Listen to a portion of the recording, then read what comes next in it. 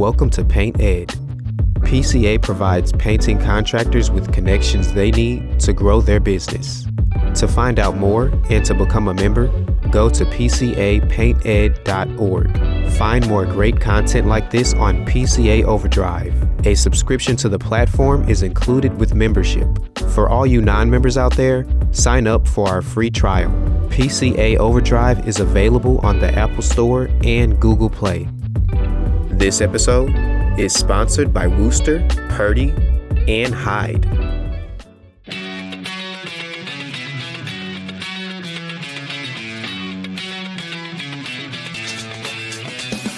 Welcome to the Painter Marketing Mastermind Podcast, a show created to help painting company owners build a thriving painting business that does well over $1 million in annual revenue. I'm your host, Brandon Pierpont, founder of Painter Marketing Pros and creator of the popular PCA educational series Learn, Do, Grow, Marketing for Painters. In each episode, I'll be sharing proven tips, strategies, and processes from leading experts in the industry on how they found success in their painting business. We will be interviewing owners of the most successful painting companies in North America and learning from their experiences. On this episode of the Painter Marketing Mastermind Podcast, we host guest Doug Bates. Doug is the founder and owner of Bates Painting Company, a residential painting company based in Kansas City, Missouri, that currently does over $1.2 million in annual revenue. Doug discusses the journey he has had with Bates Painting Company since founding it 42 years ago, and he offers some very wise words of caution to help other painting company owners avoid costly mistakes that he himself has made on his journey. Doug shares an effective employee recruiting model he has created for his painting business and why he will only hire artists to work as his painters. If you want to learn more about the topics we discussed in this podcast and how you can use them to grow your painting business, visit paintermarketingpros.com/podcast for free training, as well as the ability to schedule a personalized strategy session for your painting company. Again, that URL is paintermarketingpros.com/podcast. Doug, thank you for coming on the Painter Marketing Mastermind Podcast. Hey, Brandon. Thanks for having me. Absolutely. So tell us a little bit about Bates Painting Company. Well, I could give you a thumbnail real quick. I started out as a painter. I ended up trying to run a painting company. I went back to the field as a painter, and then ultimately I figured out how to run a painting company. So that is a 42-year span. I started in 1979. Wow, 1979. Bates Painting Company. Bates Painting Company out of the Kansas City, Missouri metro area. Nice. And what do you guys offer? You focus on residential, commercial? What do you guys do? We're mostly you know what? A lot of people like to call themselves high-end residential, and I'm one of those people. But that mostly we're in the upper-end residential and some commercial, more tenant influence commercial, like maybe doctor's offices or banks or that type of on the commercial end. Sure. Okay. And so you have been running this business for 42 years. Correct. And you and I were speaking briefly before we started recording here, and you said that you think a unique value you can bring to this podcast is how to do everything wrong. Well, you know, I've listened to several of your podcasts, and I know a lot of people kind of started out and are what you call self-taught. Yeah. I am completely self-taught in both painting and business. Okay. So literally, my first 1979 is the year I graduated high school, and I had a job offer laying sod for $4.50 an hour. And my dad said to me, "Hey, how'd you like to paint my house for $250? This is the house I lived in for my dad, $250. That's my first job ever. And that's 1979, and I have never had another job. So it went from painting my dad's house to painting neighbors' houses. Mm-hmm. And then I didn't have a truck. I didn't even have a way to move ladders. I could only work far enough away to carry my own ladders. And then my dad ran an ad. This is way back in the old days. I'm like one of those Geico guys, like don't turn into your parents. I'm the guy you don't want to turn into, right? But ultimately, my dad ran an ad in the paper, in the local Kansas City suburb paper, Grandview, Missouri, for house painting. But we could only, all I supplied was the labor. I could only paint houses that had their own ladders. So that's as humble a beginning as you can get. And that was my summer job through college. And ultimately, one thing led to another, and I just kept doing it. And I've really never had another job. I tell people I've never been to a job interview, but then I think about the estimates that I do by the thousands. And literally, I've probably been to thousands of job interviews, because really every estimate is a chance to sell yourself or sell your job, right? Yeah, I always say, as an entrepreneur, as a business owner, we don't have one boss. We have many, many bosses. Exactly. Couldn't that be the truth? Yeah. Yeah. So you started as a painter, then you owned a painting company, and then you became a painter. Now you own a painting company. What happened? You know what? We're talking about 42 years here, so this could go a long time. Yeah. So I painted summers through college. I started college as an art major, and the artist in me really adapted well to house painting, because I was really neat. I was good with colors, and I had a pretty good personality. And my dad was helping me sell jobs, and he had high integrity and I was raised that way. And so I ended up with just a lot of repeat customers after 4 summers of painting. My mom and dad encouraged me to get rid of the art major and change to a business major. So I ended up with a business major and an art minor, and got out of school. And I'm reminded of a quote from Picasso, who said, as a child, I could paint like an adult, but it took me my whole life to learn how to paint like a child. And so I kind of adapted that to my business ability. And as a college kid, I could paint like a grown-up painter, but it took me my whole life to figure out how to run a business. So anyway, get out of school. I've got a lot of jobs coming from just the summer work that I'd done. I decided to give it a try. Rather than get into business, I decided to just be my own boss and continue my painting business. So by this time, I'm starting to work my way up a little bit. I'm out of Grandview by now. I have a truck. I can move ladders. I'm working my way into higher and higher end jobs, just basically organically off word of mouth around the Kansas City area. And for about the first 10 years, I'm in the field, hiring friends of mine from college and friends of mine that are working summers and whatnot. And I'm really teaching everybody as I went. And I really had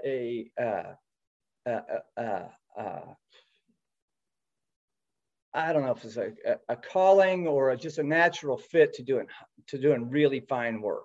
So we got a lot of jobs, and did better and nicer and nicer painting, and worked ourselves up over about 10-year period of me mostly in the field, to having a nice little well-positioned painting company in Kansas City, with probably doing about maybe grossing $300,000, but getting on high-end jobs and having a pretty small company. And with me, alongside one crew, and then alongside 2 crews, and then splitting my time, and then just organically, we got the phone started ringing too much, and it was hard for me to do the estimates and do the office work and run the field. So about 10 years later, about 1990 probably, I got out of the field and started just managing a company. Sure. And then probably over the next 25 years, that company gradually started to do poorer and poorer work. And I feel like the analogy of the frog that is in the boiling water. I mean, my guy, I couldn't see it. I was friends with all the guys. I was making different hires. I was changing my position by running the company and not being in the field constantly. To be honest with you, our work just started to deteriorate slowly, very slowly. At this point, I didn't really have the ambition to be a painting company owner or to be a successful painting company owner. It was more just a job for me, and I was content to make enough money to pay the bills. And so my wife is my office administrator, and she's she's near me, and she's a big part of that story. So Donna, remind me. So I brought her on board about 7 years ago. So this gradual decline of my company, at which time we always did around $300 to $400,000 gross. Sure. So I was still able to survive and make the living that I needed to get by. But I was just managing a painting company. In fact, I wasn't that hands-on at all, although I always ran it with high integrity. So we always followed through on all of our promises and made sure ultimately that the job was done right and the customer was happy. So there's a whole lot of stories in that period. But anyway, my wife comes on board. She had been in a restaurant business and was very successful. And she sold that business and was looking for a job and decided to jump on board with Bates Painting Company. And she kind of took a good look at my company and made some really hard and necessary suggestions. And she said, "Hey, you're a great painter, Doug. You do when you paint a house, it's art." She said, "These guys are just painting. They're just getting by. I mean, they're doing decent work, but not great work." Sure. She said, "You're the best painter in the company. You need to get back out into the field and let me show them how it's done. Let me take over the office." So believe it or not, about 7 years ago, I went back out into the field after about a 25-year absence. Wow. Emerged from retirement. Exactly. I mean, I had always been working, but I was just managing and running a painting company. Sure. I wasn't in the field. So I really offloaded all that, even the estimates, to my wife, who, she's a very talented individual, to say the least. And I went back out in the field and started doing the kind of work that I was called to do, the art of painting a house or painting or selecting colors or applying at various applications. And then we got rid of a lot of the old dead wood. In fact, we kind of reinvented the whole company down to 2 guys. Only 2 guys stayed when I went back out into the field, and then we just rebranded and rehired an entire company. And I'll tell you what I did is I went from hiring painters and trying to turn them into artists to hiring artists and trying to turn them into painters. And that, it seems like it seems simple, but it's hard to find the artists that are really committed to having a day job, that are really, not flaky.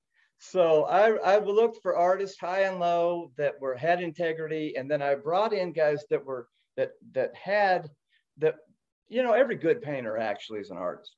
So it doesn't matter what company you're working for. If you're a good painter, there's an inner artist in you. I assure you of that.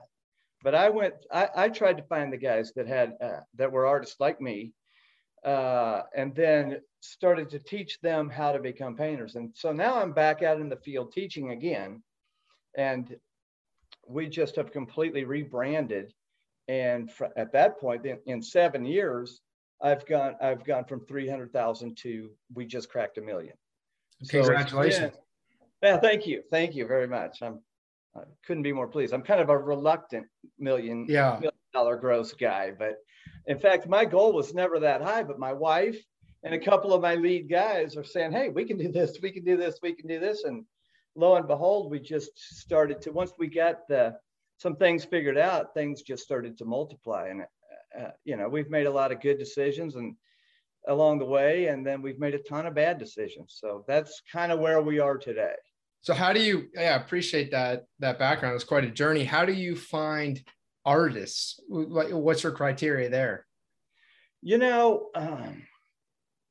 That's a good question. And to be honest with you, I tried, when I used to hire painters, we'd go through more traditional means by which to find them. But we have really just counted on our guys bringing in their guys. So I've got a couple of really good artists that I think I was really fortunate enough to find. A guy by the name of Adam Peraldi and a guy by the name of Joe McClurg and Mitch McDonald too. I don't want to forget to mention him, that came into me. I don't know if it was luck or hard work or integrity or prayer, but they came to me. And then basically we've worked by word of mouth to reach out to other artists that are actively looking to have a day job. So we've got some musicians, we've got a lot of canvas painters. We have everybody in our company is a more or less an artistic type, and so finding them, I think, has been more through the tentacles of other employees than through just random help wanted ads or Indeed or whatever. Man, this is definitely interesting. Do you find that having this base of artists as your workforce, do you find they take more pride in their work? Do you find, what are the pros and cons of that kind of a workforce? Absolutely. I think they take more pride. I think if you consider yourself an artist, more than likely you're going to take a lot of pride and you're going to adapt to the art of painting. And so I think that's definitely the advantage. And the thing about my company is that we do a lot of what you would call artistic painting. So we do some lime washing, and we do some Venetian plaster, and we do, back in the day, I used to do a lot of faux finishing. We do some more of that now too. But I think as I brand the company as your home is our canvas, that's my painting company's tagline. I think the guys kind of really appreciate getting to work in some, upper end homes, and being able to create finishes that are sort of uniquely ours, and that, nobody else in town is doing exactly the same, or nobody else in town is certainly doing any better. Sure. Yeah, I love that. Do you run into any issues, this idea of using your employees to help you find additional employees is not entirely unique. I've not heard it in this way of kind of, focusing on artists. This is unique. What are the pros and cons of that? Because have you ever had an employee leave, and then because it was your friend, his friend that brought him, well, then you lost 2 employees, or have you not had any kind of negative repercussions from that? I haven't had a lot of negative repercussions, but you're always going to have that to a certain extent. So yeah, everybody doesn't work out. And yeah, I've lost a friend of a guy that works here. And then, but I'm extremely transparent company, and I'm 61 years old now. So I'm almost like a father to all these guys. And I just try my best to make them a better person. I care about all my guys.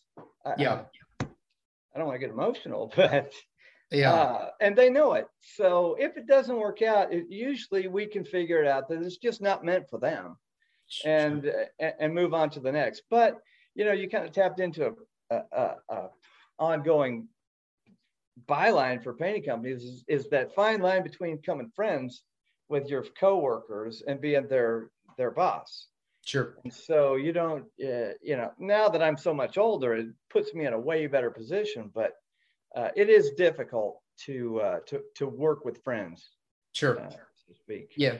Yeah. And one of the things you had mentioned to me that is important is your guys' tagline and kind of what that means to you and your company. Let's touch on that. Well, your home is our canvas. And I think probably in the Kansas City area anyway, and I know I've heard other artists, I've heard other companies do this, but our specialty is color consultation and matching and sampling. So sure. I used to, for years, I thought that was a pain in the butt because it takes so much time and it's just difficult. And a lot of painters will just say, hey, when you decide on your color, give it to me, and that's what we'll put on. Sure. But I'm not like that at all. I like to figure out what the customer is looking for, and then suggest colors that I think are in there, like a designer would. Sure. And then suggest the right sheen and the right placement of those colors. And I don't care, I shouldn't say I don't care how many samples I have to put up, because some people will test me. But I love to put up samples and make sure we get the right color and the right sheen and the right placement. That is what I embrace as an artist. I think at this point, I'm still an art. I mean, that's what I am at heart. My painting company is definitely my day job. I'm an artist on canvas. That's what I do. That's my hobby. That's what I do in my evenings. That's what all of my guys sort of have, that same sort of mindset. So I lost my track there. But anyway, the colors and I know where I was headed. So you may or may not know of an artist by the name of Chris Stowe, who he's the guy that did the mountainside umbrella installation in California, and that did a matching one in Japan. And he's done a lot of wrapped buildings with curtains. Big, gigantic, worldwide installations. Well, he doesn't go out there and set a 50-foot umbrella on a mountainside. He comes up with the concept, and then he hires a team that's able to execute his vision. Well, I kind of figure now with 15 employees, that's kind of the artist that I see myself being. Is I spend as much time as I can, as is necessary, to meet with the homeowner or the business owner and recognize their vision, and then turn that into something that we can do, and then oversee that, bring in my team who all care about it as well, and really execute the vision of the art of a paint job. And your home is our canvas couldn't be a better applicable tagline for our company. Sure.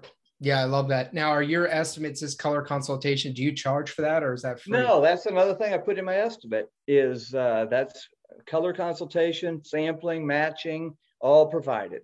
So, we're a higher priced company, but that's the secret sauce that you're getting if you hire Bates Painting Company.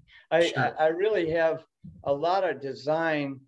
I mean, it's natural to me because I paint a lot on canvas. As a matter of fact, I mix house paints in with the vast majority of my canvas paint, because that's what I know. That's what I was weaned on, is the oil-based, Benjamin Moore and Sherwin-Williams oil-based paints. So I kind of work in the popular colors into my canvas scheme, and it really keeps me fresh and current with all the ongoing colors. In addition to that, we work for a handful of top designers in Kansas City. So I'm always around all the color, the frequent, the current color trends. And that gives me a good opportunity to suggest, and I don't even charge for it. It's just part of my bid for painting your house. Yeah, well, I love that. So how are you getting the majority of your work now? Is it word of mouth referral? Yeah, you know what? I would say the vast majority is word of mouth. Even the days that my painting company was substandard, I always was very well respected, because as a business owner and as me, Doug Bates, I always made sure that we got it right in the end. Sure. So word of mouth has gone a long, long ways in Kansas City, and it does everywhere. But the other thing that I will mention is we came up with a good logo that says "Your home is our canvas," and paid to have my autograph embellished into Bates Painting Company, and we've wrapped 4 trucks with that logo and that "Your home is our canvas." And I tell you what, I have got probably more positive feedback and calls off of people that have noticed our brand name on our trucks than anything that I've ever done marketing wise. Wow. So the wrap trucks has been a bit of a game changer then. I'd say it's been a huge game changer. We have a nice website that we had put together. Sure. And then the ongoing organic word of mouth is probably the number one thing. But the wrap trucks, if I was going to tell somebody that's getting out there, getting to start, that's a killer. And what I do, I don't own the trucks. I offer a monthly stipend to my guys if they'll buy a white truck and wear my wrap. And so it's kind of like, you can do that for a lot of different companies, but I offer enough that they take me up on it. So now there's 4 of them around the Kansas City area. Wow.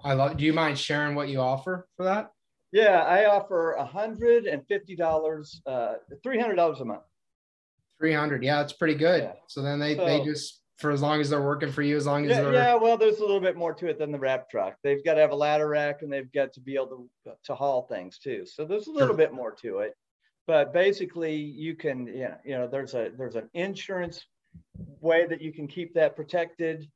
And my wife, like I said, I'm the I'm the majority of the front office, but my wife is my office administrator, and so some things I don't even know that she knows. But yeah. I know that it's important in hindsight to make sure that you're covered in every possible way insurance wise. Yep. So the value of a good night's sleep, that's what I call it. Yeah, I love that. You don't want to get out there and be uninsured in any way. Yep. So what's your role now? Are you primarily then training the guys, or what are you doing day to day?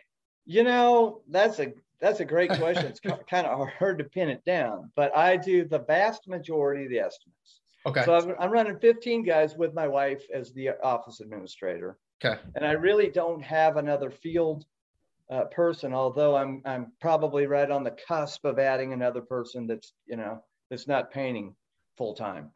I have a couple of guys that do estimates for me as needed, but basically the majority of my time is sales and estimates. And then I try to have 4 or 5 crews that are really well managed, so that I have 4 or 5 really good crew managers. But I end up going by the jobs, more than I probably should. But I just like to know what's going on. So I just like doing an art installation. I like to make sure everything is just the way I sold it. Yep. So estimates and management are kind of my combined what I do now. Sure. Yeah, the quality control. So you've obviously grown quite a bit recently, for such an established painting company. You're entering new territory here. You've broken past 1 million. Mm-hmm. What are you finding to be the most challenging with this new scale? Well, I tell you what, continuing to expand the company and just keep up with the demand that we've created. I mean, I read a book, I think it was a book called Good to Great, which is probably the best book that I've ever read in terms of being a business owner by what's the author? Jim Collins. And he talks about the flywheel. And so once you get the flywheel spinning, it takes a long time to get the flywheel spinning, but then once it spins, it's got momentum, and then it's just going to keep spinning by its own momentum. So continuing to keep, at this point, I have 15 painters that I could use 20. So that word of mouth hiring new painters is, that's difficult. That's probably the most difficult, is adding painters to the staff. The second thing is trying to figure out a way by which to add another person that's not a painter, a helper to me, another manager / estimator, and plugging that in. So as I continue to grow, which we're forecasting for about 1.2 this year, we're probably going up about $200,000 a year since we've kind of reinvented ourselves. Yeah. So how are you, when you have your employee, and you are running W-2 employees, right? You know what? And I've talked about, and if we want to go back 42 years, I will tell you everything you could possibly do wrong. But I'm all W-2 now. And I see the advantage in 1099 and subcontracting work. But it's really been important to me to keep my Bates Painting Company label on all of our work. And there's subcontractors that can do your type of work, but it's just a slippery slope, because it's hard to get a guy to come back and redo something and redo something and redo something until he's got it perfect, for you. When he thinks it was perfect, 6 hours ago. Sure. So that's the thing. That's the slippery slope of 1099 versus W-2. But all my guys are hourly paid employees, and we have a couple of bonus structures set up. But mostly, I want to make sure that I can get the finished product is just like I have in my mind, in my vision, and sold to the customer. Sure. Do you have any incentives or bonuses or anything that you pay employees who successfully recruit other artists to come be painters for you guys? Well, I can't. Yeah. Were you sitting in on this morning's company meeting?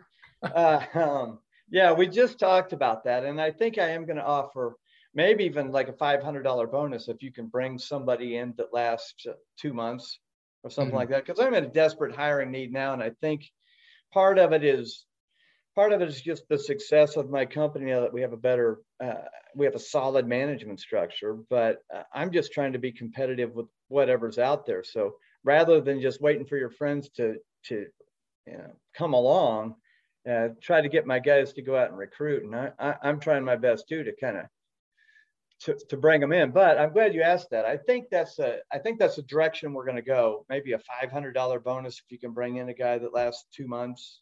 Sure. Something along that nature, because we're in a place of expansion. I think the housing market is so strong nationally that it kind of affects every facet of the housing market. So people that all of a sudden their house is worth $200,000 more than it was 2 years ago. All of a sudden they can really validate spending a lot of money on redoing their kitchen or painting their exterior or whatever. It's just a strong housing market affects every facet of construction in my 42 years experience.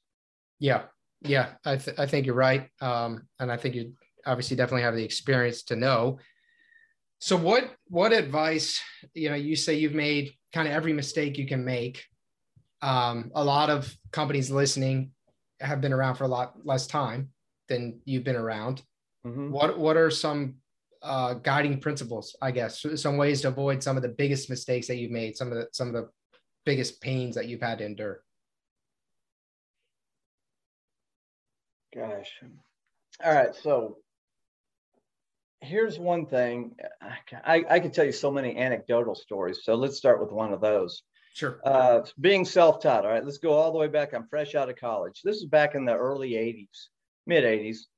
They didn't have any internet. What you learned about painting, you either asked at the paint store or asked another painter. And I'm all about sharing with other painters. In my opinion, there's plenty of work out there. It's just trying to figure out how to manage it. So I love this. I love what everybody else says. I love what guys around Kansas City have to share. A couple of my competitors are good friends of mine. Anyway, where was I? Lacquer. All right, so I heard a guy talking about stripping lacquer, and I've had to strip a job before. But let me tell you about the very first time I ever sprayed lacquer. I've got a job for painting in the insurance office. It was a small office, no bigger than maybe 1,200 square foot.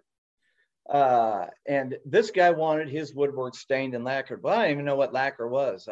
I'm seriously self-taught and just out of college. And I had a little bit of familiarity with paints from my art background, but I didn't know anything about anything. So I bought a spray rig for this one job. And I decided that I was going to go spray this lacquer on the weekend because I didn't want anybody else there, the other construction trades on this small insurance office remodel. I didn't want them to know that I didn't know what I was doing. So I got it all ready and I got everything taped off and I was ready to spray the lacquer with a brand new spray rig. And so I start spraying this room and the lacquer's going on good and it isn't 10 minutes. And I didn't even realize that you are supposed to wear a respirator mask to spray lacquer. That's a super harmful fume that comes out of lacquer. Yeah. And in a closed-in area, without a mask, you're doomed. So I sprayed as far as I could, and I thought, I can't go on. I'm by myself on a weekend out in this back parking lot after spraying lacquer for about 45 minutes. Seriously, no longer than that. I thought I was going to die. So I called the paint store and I said, "What's wrong with this paint?" I said, "I can't even breathe it." And they're like, "Well, you dummy. You can't spray lacquer without a respirator mask. What are you thinking?" Yeah. And so that's how self-taught I am. Another thing that I figured out is it's super hard to break from the field to the office. So you've got to have X number of guys doing X amount of work before you can afford to pay, a guy that's not actually producing painted work. And I found that at about 7 painters. So I think I could run a company off of 7 painters with one office guy. Now I'm running 15 now, but that's also, I've got my wife working. Sure. I think that was a slippery slope for me because as long as you're out there working with them every day, you're getting great work. Sometimes you're getting twice as good a work out of a guy as when you're not there. And so I just think every painting company owner that I've talked to faces that same struggle. As soon as you're checking on the job once a day rather than being there 8 hours a day, that's just a tricky situation. Hiring good help is a blessing. Yeah, so your numbers start to slip a little bit there. They do. I mean, I'm seriously, I heard about a guy talking about how much more effective a guy was pay subcontracted rather than as an employee. And I get that. I mean, essentially, I've been subcontracted my whole life. I never got paid hourly. I'm always calculating the cost of the job. Right. But painting hourly is a little different. And, you've kind of have to lay out an amount of work or an expectation of work that can be repeated 5 days a week for the year. You can't just go blow and go everything and then get your money and then move on to the next job. So you kind of have to manage everything differently when you're the only one getting paid by the job and everybody else is getting paid by the hour. So you sort of have to empathize with that or understand that mindset. What has led you to decide that the W-2 route is the path for Bates Painting? Well, the primary thing is to keep all the taxes straight. So I 1099'd everybody initially. Initially, as I learned how to run a painting company and just hired friends of mine, everybody was a 1099. In fact, I didn't even pay anybody hourly. We used to just split up the job at the end, and I would divide the percentages of the job between the guys that were working, and I'd just take a little bit higher percentage than everybody else. Sure. So in fact, all the way back to the beginning, I would even subtract the labor and even the cost of supplies. So I would, like, if we had to buy a brush, that came out of that job and move on. So it was all 1099 at first, but really there's a slippery slope tax wise between having a 1099 employee and having a W-2 employee. And I can see it either way, but 1099 employee, the problem is they get in a lot of tax trouble if they're not keeping themselves up, insurance wise and tax wise, both. They need to pay their Social Security and they need to pay their own insurance, theoretically. And I just feel like the umbrella of providing all that is all the insurance and all the Social Security is probably been the best scenario for my company. And like I say, I don't want to say I micromanage, but I like to make sure that everything gets done perfectly. Yeah. And that means if we have to go back and redo something because it's not as good as I thought it should be, then we're going to do it. And that gets slippery too when you've subcontracted a guy and he thinks he's done and should be paid, and you think he needs to work several more hours to get it to the way you see it. Sure. That answers your question. And sometimes I get a little worried. No, it absolutely does. I mean, there are, I think, pros and cons to both. I think there are too, and I see the pros. You know what? A great company to subcontract is valuable because it's human nature. If you're getting paid $1,000 a job versus $20 an hour for the job, you're going to bust that job faster at $1,000 than you are at $20 an hour in terms of total time spent. Yep. Yeah. Aligning incentives. What is the, you talk about how the quality slipped and you guys, ultimately you made everything right. What's the biggest customer blunder that you guys have made and how did you fix it?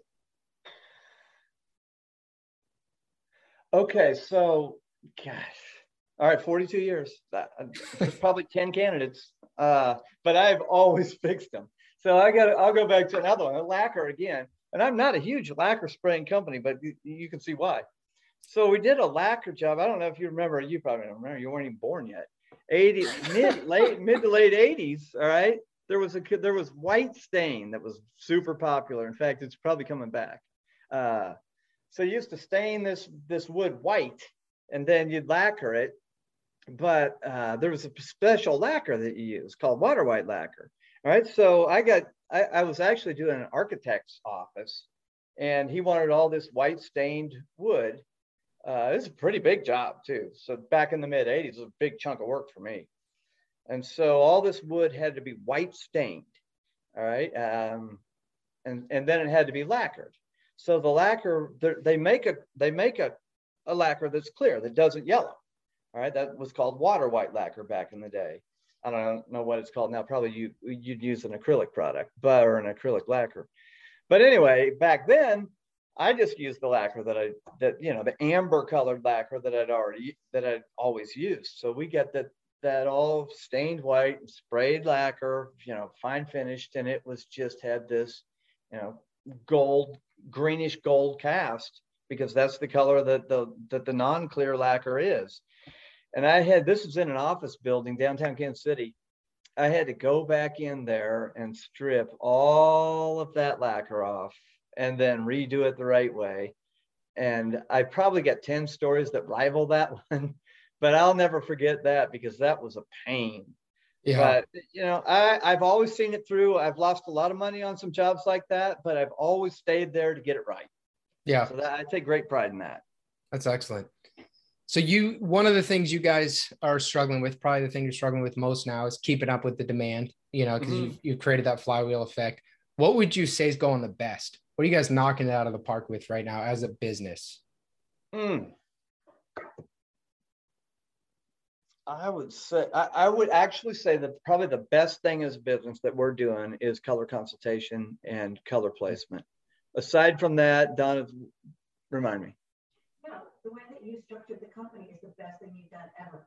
Yeah. That's what's really working for you. Yeah. As a business, probably the way that I have the company set up is going the best. And day-to-day at work, probably the colors that people are now that I'm offering the service and it's getting out there, there's people that are calling me just to come and pick their colors for them. And I couldn't, I think I'm speaking as the artist. I couldn't be more proud than when somebody comes and lets me really just throws it open and says, "Hey, I trust you. Pick these colors, pick these sheens." And that, to me, that's what blesses my spirit. I think probably why we're the most successful is because of the way we have created a structure for the business. But that's not necessarily what blesses me the most. I never have really been like, I think I told you earlier, I'm a reluctant $1 million gross guy. Yeah. I kind of never set out to do it. Now that I'm here, I see I see where I'm headed, but it kind of came, I was always happy when we went over 500,000. I was delighted. Then when we went over 6, I was happy there. 7, so on and so forth. So I just feel blessed by the whole thing. I feel like I'm really, 61 years old. I feel like it took me about 35 years to find out what I wanted to do in life. I mean, I was always doing painting. I was always running a painting company as a job. And just now I feel like I'm an artist. I'm an artist that's painting houses. And I feel like that is probably the overall reason that we're having the success that we're having. Do you guys have any kind of written company values? We've got a lot of things that we're kicking around. So we've got a company handbook.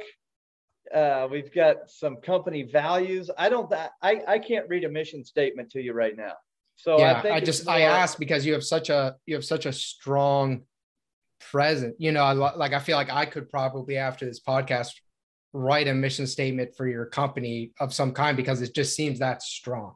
And I'm sure it's ingrained within your culture, but it's, we've had a lot of podcast guests, but I'm not sure I've ever felt such a strong mission, I guess, from one company owner as I am right now. Gosh, what a kind thing to say. And I'm gonna hire you to write that statement. Little freelance gig here, write mission statements. I don't think I don't per se have a mission statement written out. I mean, I've got a lot of the policies and whatnot, but your home is our canvas pretty much sums it up as the way we approach a paint job. Yeah.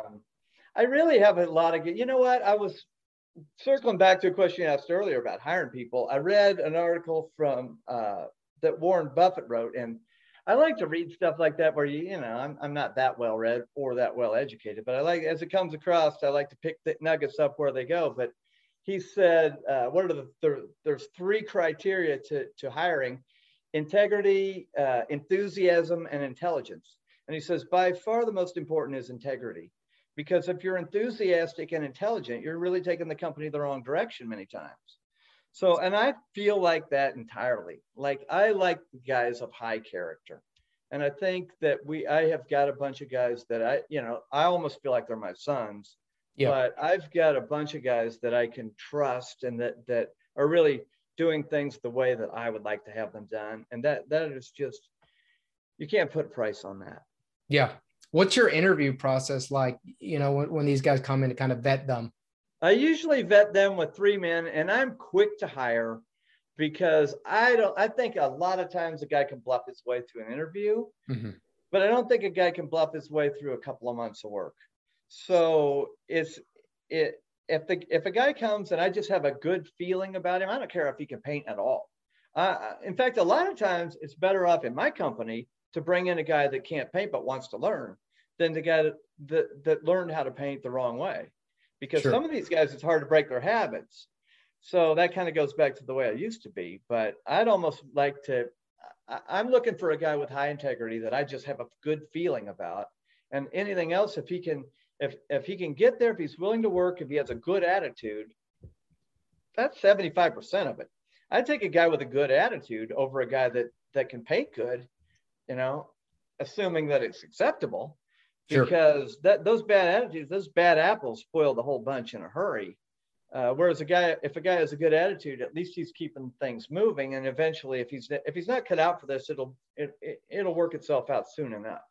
Sure. So anyway, back to the interview question. I bring two of my top guys in with me. So we bombard a guy with 3 guys, and then usually I just get a good feeling. So it's way more about, it's not about them testing themselves, but it's always better if they're available. So you can hire them and say, hey, go start tomorrow and we'll have you work with this guy. And then we'll see, we'll check back in 30 days or whatever. Yeah. Awesome. What changes do you foresee in the painting industry moving forward, or do you see the industry changing? Well, I saw this on the questionnaire, and I think that I'm, with my vast experience, I've always been big on estimates by appointment only. So the people that want me to do a drive-by and tell them how much their house is going to go, I've always tried to stay away from that because I don't feel like that's my market. I'm all about selling a high-end job, not about giving you the lowest bid out of 5. Yep. But I'm seeing more and more, there's people are starting to get the idea that they can get a house bid and sometimes even done without ever meeting anybody face to face. So there's all these, real estate apps and whatnot that you can see a virtual tour of a house. Sure. People are requesting pricing on, just without even an appointment. And I think I'm quick to poo-poo that, but nevertheless, I kind of feel like that might be the way things are going. So I've been known to do a bid. In fact, I'm starting to kind of give some ballpark estimates on just Google View based on an address and the look of a house, because if I'm going to do the full meal deal with the Bates Painting Company, I'm going to put a lot into that estimate, that whole proposal.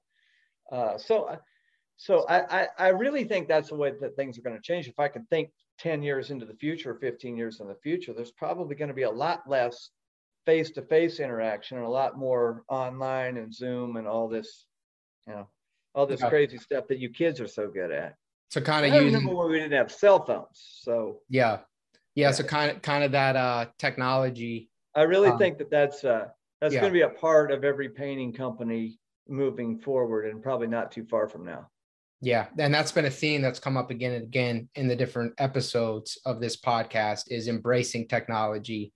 And it kind of it hasn't come up as much as the way you're bringing it up, which is really in conducting the estimate and the sales process and kind of the ease of use for the homeowner. We get our Uber Eats and our Amazon, and Walmart now does $99 and you get free deliveries for the year.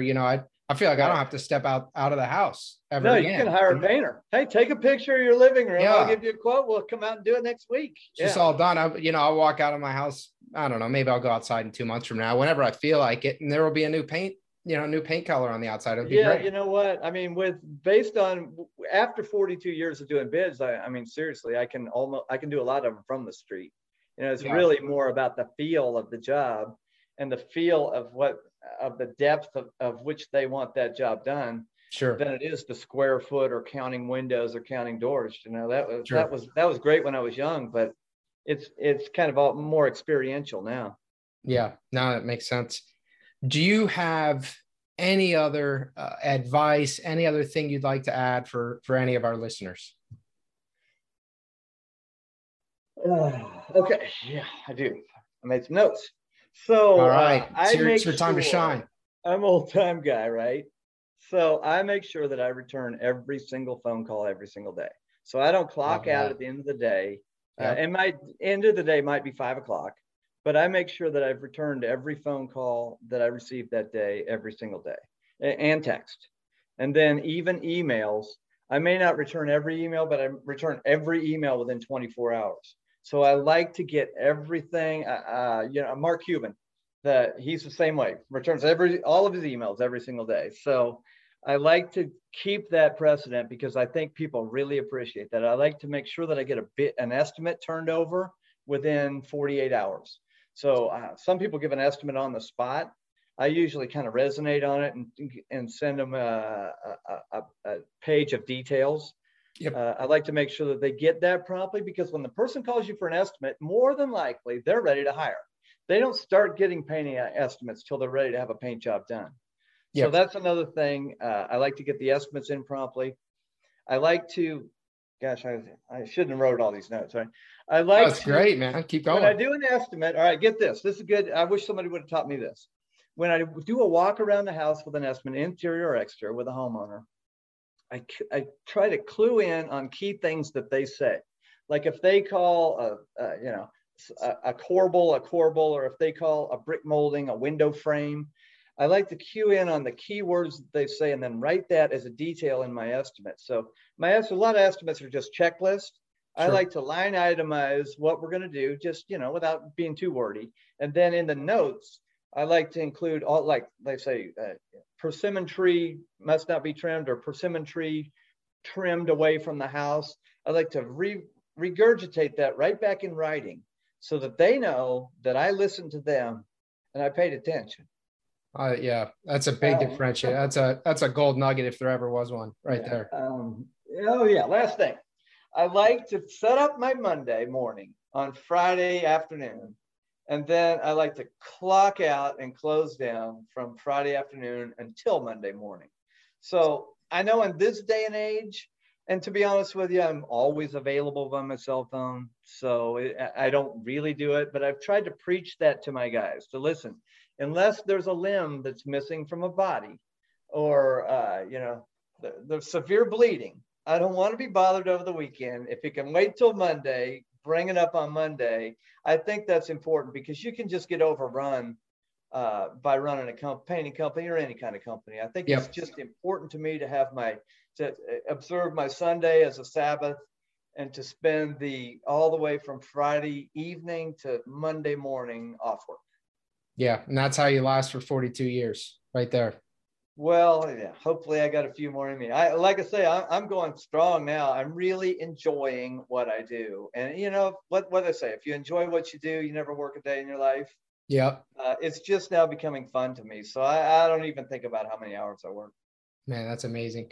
Doug, thank you for this. This was invaluable. Really appreciate you coming on the show and sharing all that. You definitely have a unique perspective, definitely a longer timeline than most of our guests here.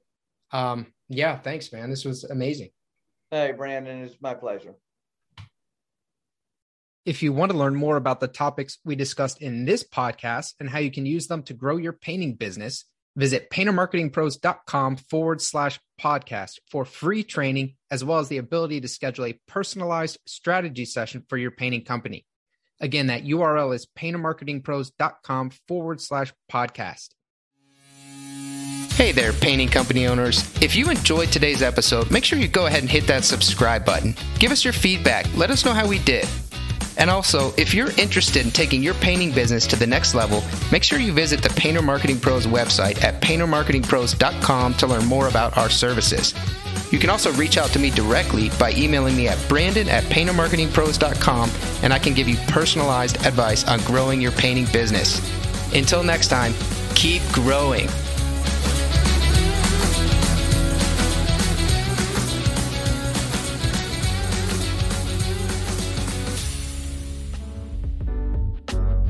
Paint Ed podcasts are produced by the Painting Contractors Association and is made possible by members and industry partners. To find out more about upcoming education opportunities or for more information about joining PCA, visit pcapainted.org.